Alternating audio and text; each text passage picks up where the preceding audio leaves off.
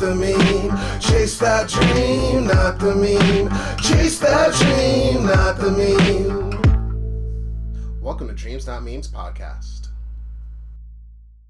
Hello everyone, this is another episode of Dreams Not Memes. I'm here with my friend Derek from Arch Palatine. Today we are going to talk to Derek about his story. How's it going? Yo, hey Brian, good. Sweet, sweet. So how did your journey as a musician start? Ooh, that's a great question. I started as a little boy singing in a church choir, even just like as a soloist in church, which then transitioned into singing in my school's boys choir in 3rd grade. That's when you were old enough to join the boys choir. I stayed in the choir at school with the amazing Mr. Ware all the way through high school. And then I joined all the choirs and a cappella groups I could possibly join in Lehigh University. Meanwhile, I started writing more and more of my own music.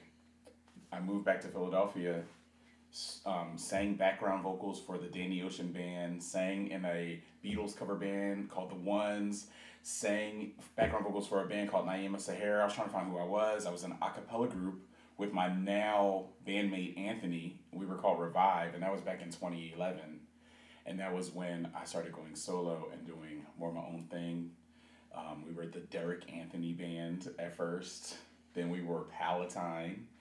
And because of a alleged trademark infringement, we changed it to Arch Palatine. Well, there we go. Mm-hmm. And for people that don't know, what is Arch Palatine? Like, why the name? I mean, we know the copyright part, but like, how did the name come about for you? Yeah. Oh my goodness. In high school, I played Magic the Gathering, Mm-hmm. and there was a Paladin. Northern Paladin was like this white card that I forget how many mana it costs. Maybe 4 mana. You tap it, and it destroys any black permanent. And I was like, yo, the Paladin, the Northern Paladin is so cool. Then I was trying to choose a name. I was like, what if I was called Paladin? Then I found out there was a band called Paladin. And my niece was with me. My niece is only, she's not much younger than me. So we were looking through the dictionary, and she said, well, what about Palatine? And we looked it up, and it's like a noble official exercising authority in a province. True. And I love royalty, and I love the idea of ancient Egyptian royalty, European crowns and robes and gold. And so I went with Palatine. There we go. And then when the copyright infringement situation happened, the other party, they said they had the trademark because of where we were located. But they weren't too friendly, and they were hobbyists, and a brilliant mind, Justin Carrots, was like, why don't you just become the Arch Palatine then? True. What an attitude. Like, True. Be the Arch.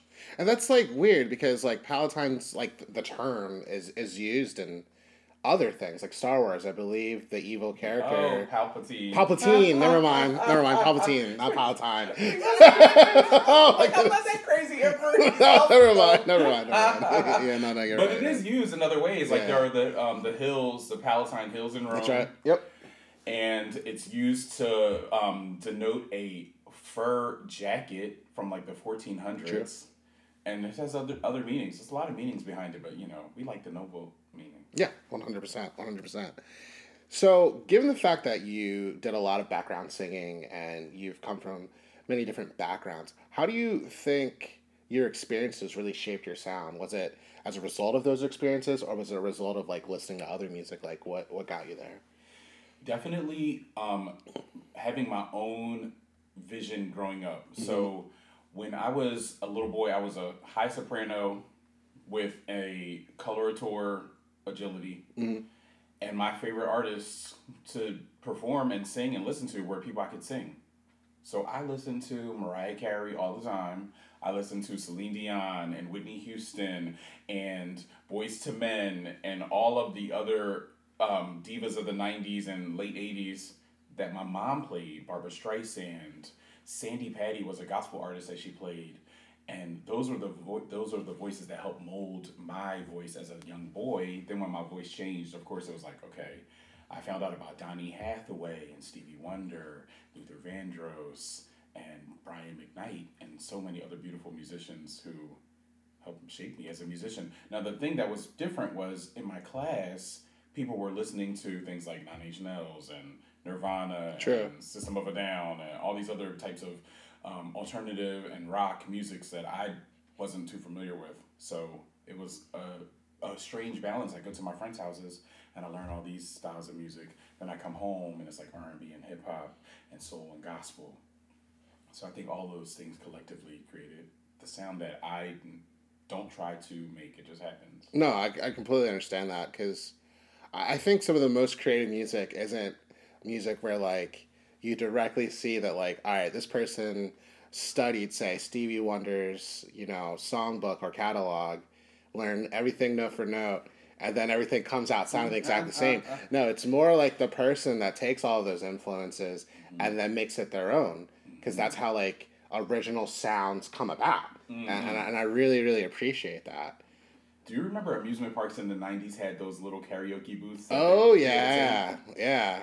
My first time recording was in one of those booths. Really? And I sang Vision of Love by Mariah Carey.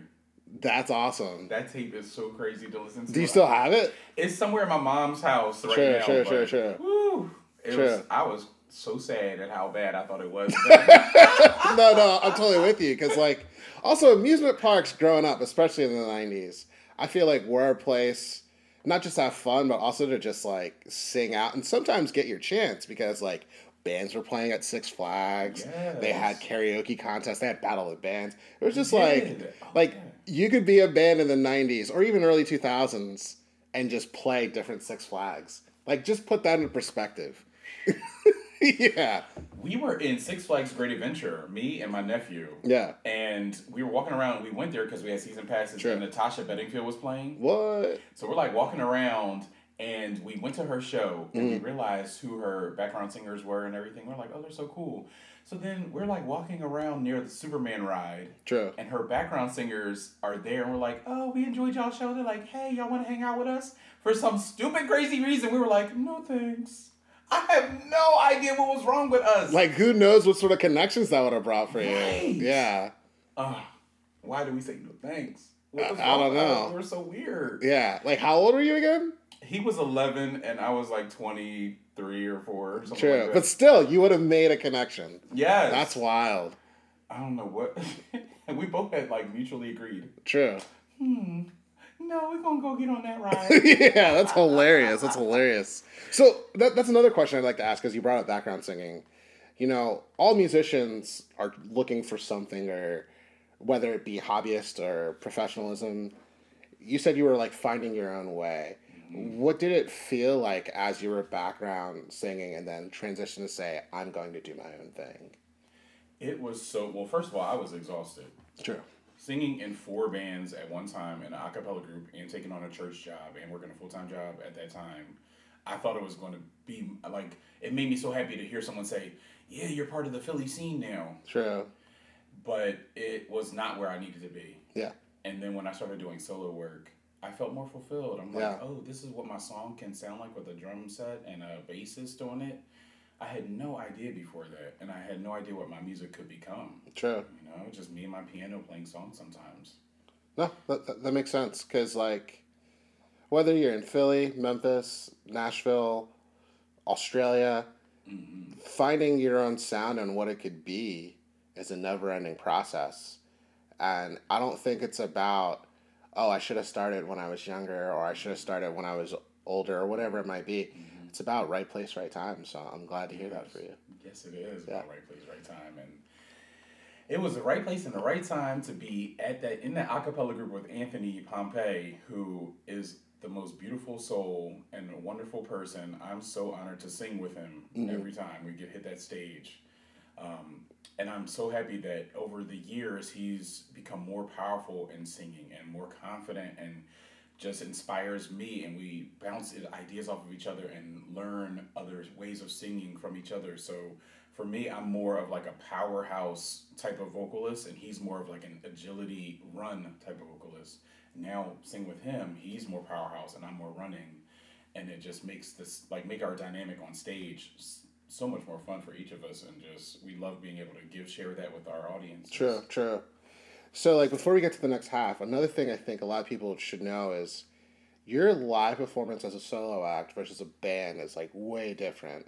Like as a solo act, it's very much what you're thinking, like singer songwriter. You're letting your heart out, like with the piano. But like when you're playing full band, it's an experience. Like you've got outfits happening. You've got emotions. Like you're burning down the house. Yeah. What led you to a lot of those ideas, like from the fashion to the face art and things like that? It was just thinking I needed something new and original. Mm-hmm. And my grandfather was an artist, Mm-hmm. and then so when I really started getting into fashion and designing my own outfits and clothes, it was for a show. I had a blue shirt, and I was like, okay, I really need to make this show do something more. Like I want to stand out. So I took that shirt and glued on rivets and took some like puffer paint and drew an elephant on the back of it. And when I got to the show, I didn't know what to expect, but I got such a positive response from my friends and family members and other bandmates that I said maybe I could continue doing this for other shows just to have one of a kind pieces to wear. I'm a bigger guy, so I can't wear the couture clothes or like the latest trends and fashions that only come in medium, small, maybe large. I weigh 275 pounds, so I'm gonna make something that's like big and glowing and shiny that fits me for me. Sure. And when I got the positive reinforcement, that was when I was like, all right, I can do this. I'm an artist in this way too. So mom gave me so much love about it. She's my best person to bounce ideas off. If I have a shirt or something like, hey mom, what do you think about this? Oh no, you need to put that, try to change that a little bit. And she tells me like it is. And I go back, fix it, and it turns into something even more magical than I could imagine before she placed her eyes on it. No, I definitely appreciate that, and uh, really shout out to you, like talking about like being a bigger frame musician, because like I'm also a bigger frame Yes. musician, and like I sometimes always think to myself like there's these like musician tropes or like these musician ideas of like what a musician should look like fashion wise, Mm-hmm. and then like when you look at like your frame and my frame, I go, that's not in the store for me. You know what I mean? So I completely pick up what you're putting down. But Mm-hmm. let's talk a little bit more about you and take a quick break.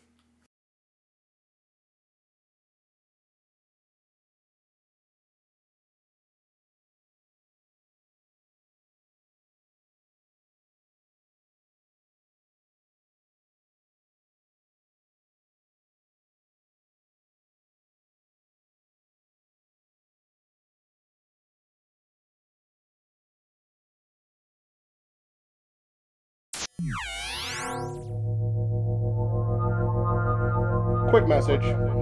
Thank you for listening to today's episode of Dreams Not Memes. Please make sure to follow Dreams Not Memes podcast on your preferred streaming channel or on Instagram at Dreams Not Memes podcast. To support Dreams Not Memes podcast, feel free to contact me at addaywithoutlove@gmail.com for advertising or sponsorship opportunities. Now, let's get back to the show.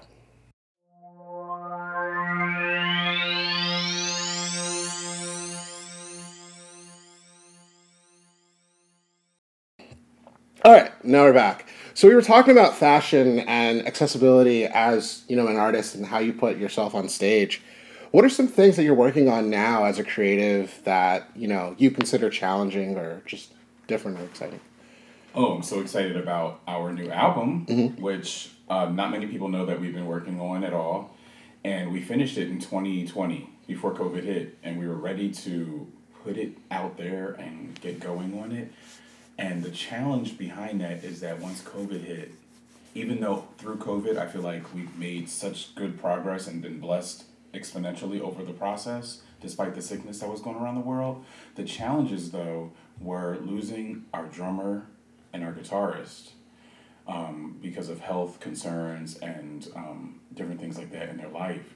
So when the world started opening up again, I didn't have a band to play with. Dang. I was just doing solo things. And like you said, my solo gig, though it can be really nice and expressive and emotional, there's not a lot of times when I can show off what we were before with nobody there, with none of my bandmates there. So we had to grind and strive and get new bandmates. And my old buddy JP, John Palmer, who did a remix to our song Riding and Rolling, joined into the band. And then Aaron Wolf, who is local from the bands Kennel Club and the Classic Hunt, decided that he would take on another role as a percussionist in our band too.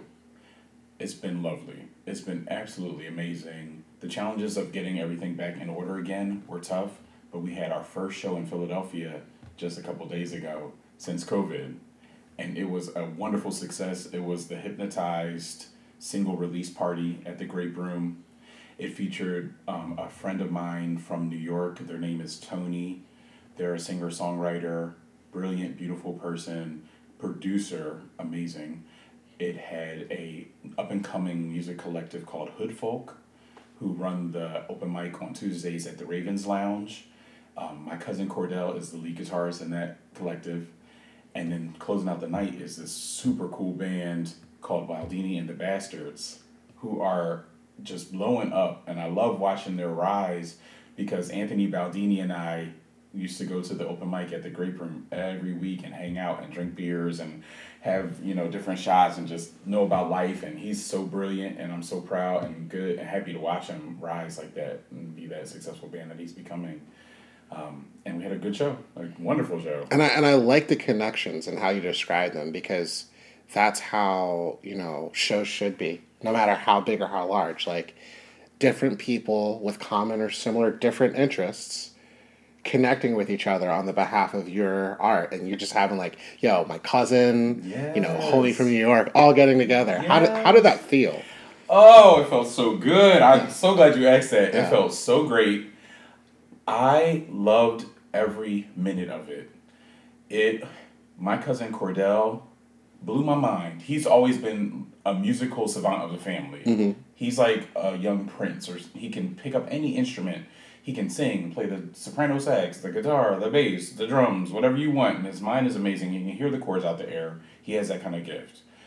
And then watching him play from when he was a 12, 13, 14-year-old, he played in my band when he was that young. Mm-hmm. Watching him from then to now, I'm so proud to watch him. And my cousin Sade and I, when he was performing, we were like, look, we have to dance. And we got up there and we did the old school electric slide. Hey! In front of everyone. We're like having a great time, throwing all caution to the wind and just going for it. Sure. And then Tony, I met them on TikTok. Okay. And they and I wrote a song called 2125. And that song has some cool lyrics. It's like, this is everyday life, 2125. Some worlds live and some die, 2125. And it's about life on new planets after Earth's downfall. And just the story of a family escaping Earth, or a place, and going to a new planet called Megalodosho, where people were dancing in the silver grass plains and the winds blew red rings in the sky. This is everyday life, 2125. Woo! When we wrote that together and we recorded it, I knew that they were a special person and they were going to remain special in my life, because I'm not going to let them go just yet. True. Until they're ready to fly or do what they want to do, I have to keep working with them. They're amazing. And so they wanted to do a tour. They were in Nashville. They were around. And I said, well, why don't you come sing on our stop here in Philly during my album release? And totally, he was down with it. They had a great time. They had a string duet, Christine and Kevin. Christine plays the violin. Kevin plays the cello. And I was on the keys. And Tony was playing the guitar. They sang and were the front person. And it was a really cool set. Then Baldini and the Bastards, I don't even have to explain them. They are on fire.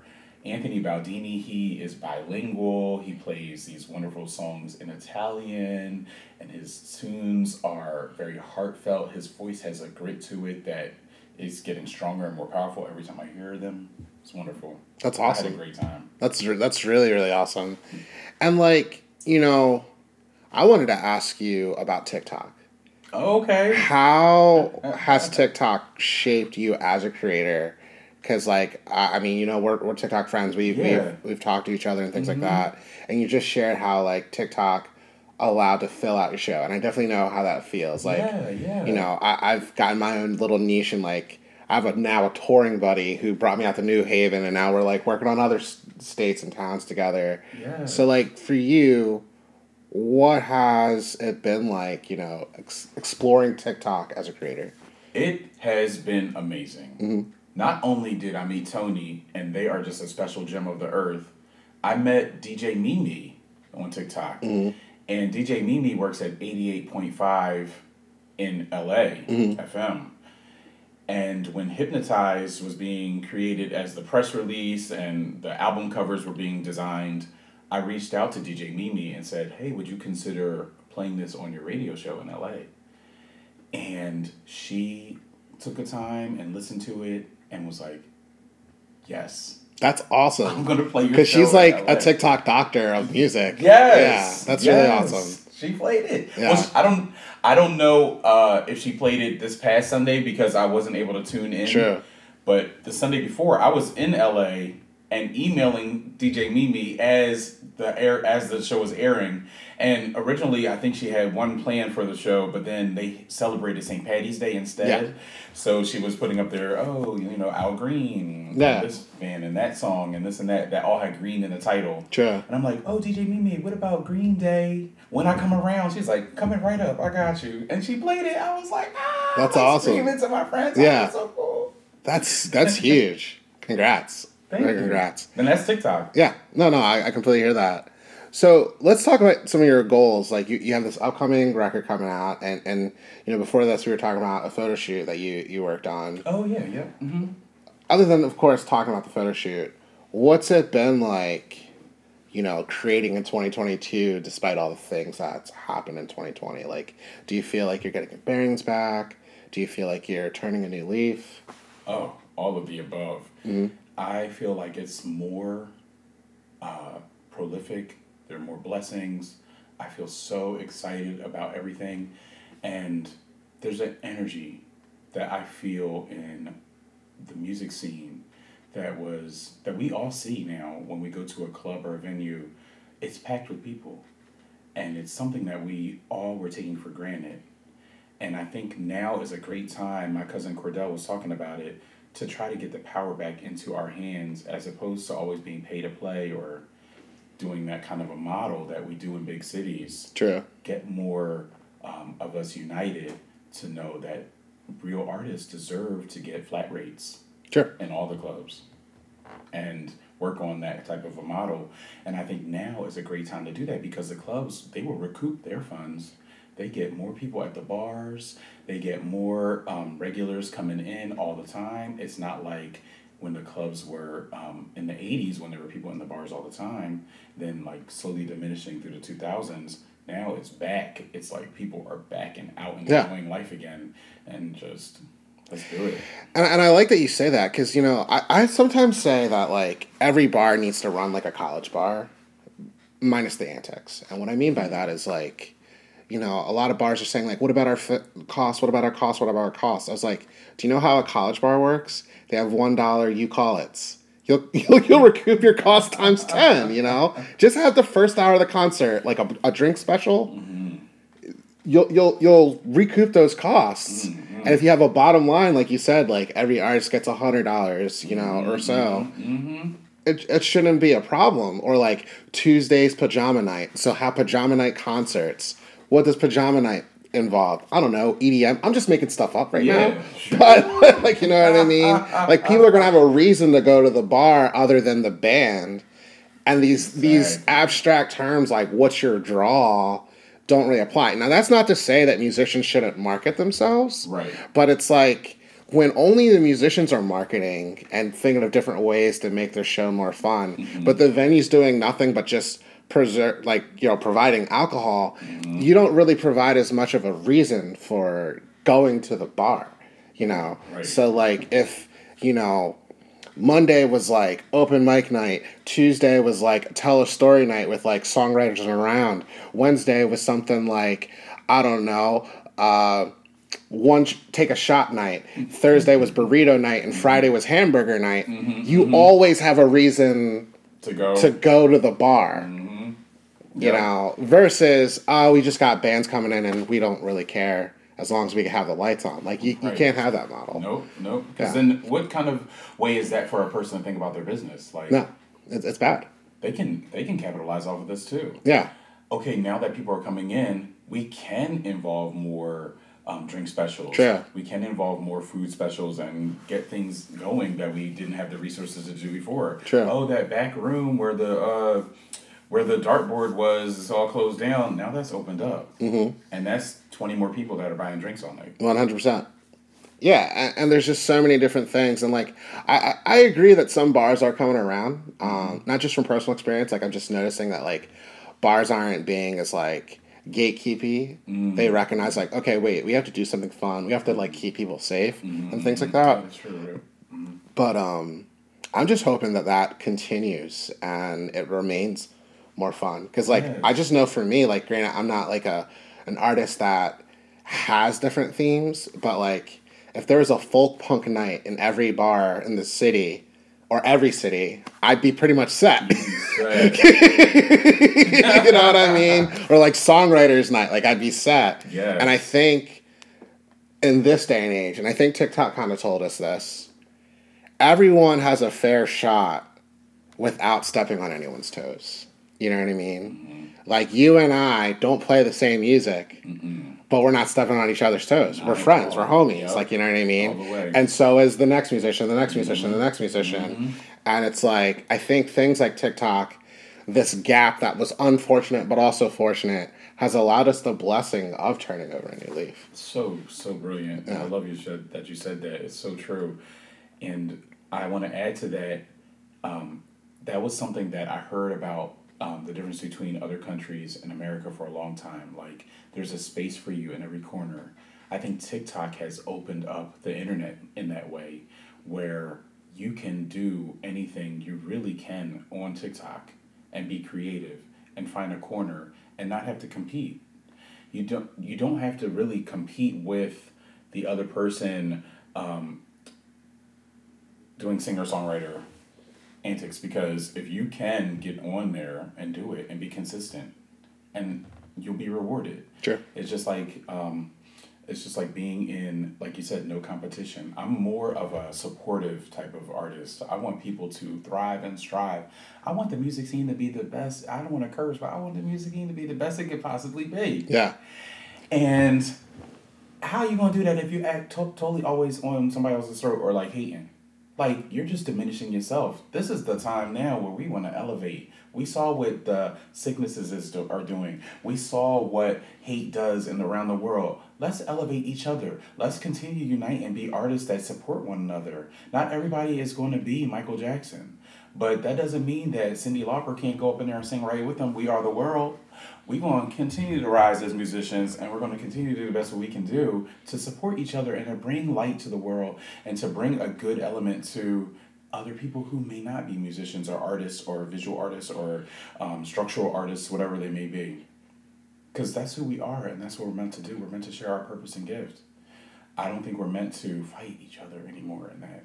I think the fight is kind of mundane now. It's like stupid. Why run around hate? Like, what's the point? I really like that you said that, especially like the part where you said like we've seen what hate can do. Yeah. And there's no need to dive into that in this episode, but it's just like whether you're listening to this episode in 2022 or 2027, Yeah. I hope it gets better in 2027. Yes. There's still something to like just Google something and you'll be like, this is why you shouldn't be hating, you know? Mm-hmm. And I really like your point, because we're here to collaborate, we're here to connect, we're here to share stories, we're not here to compete. So No. thanks you for sharing that. You're welcome. Yeah. We're human. This is a human condition. No, absolutely, absolutely. Well, this has definitely been a good episode of Dreams Not Memes. Do you have any shout outs that you would like to give? Shout out to Brian, who's right here next to me. Shout out to Kevin McCall, Andorra, Michael Tricecki, the producer of our album, Danny Newport, the whole Grape Room staff, crew, and team, and of course my bandmates. Hey y'all, where y'all at? Love you. Well, thank you. Thank you, Brian. Oh, anytime.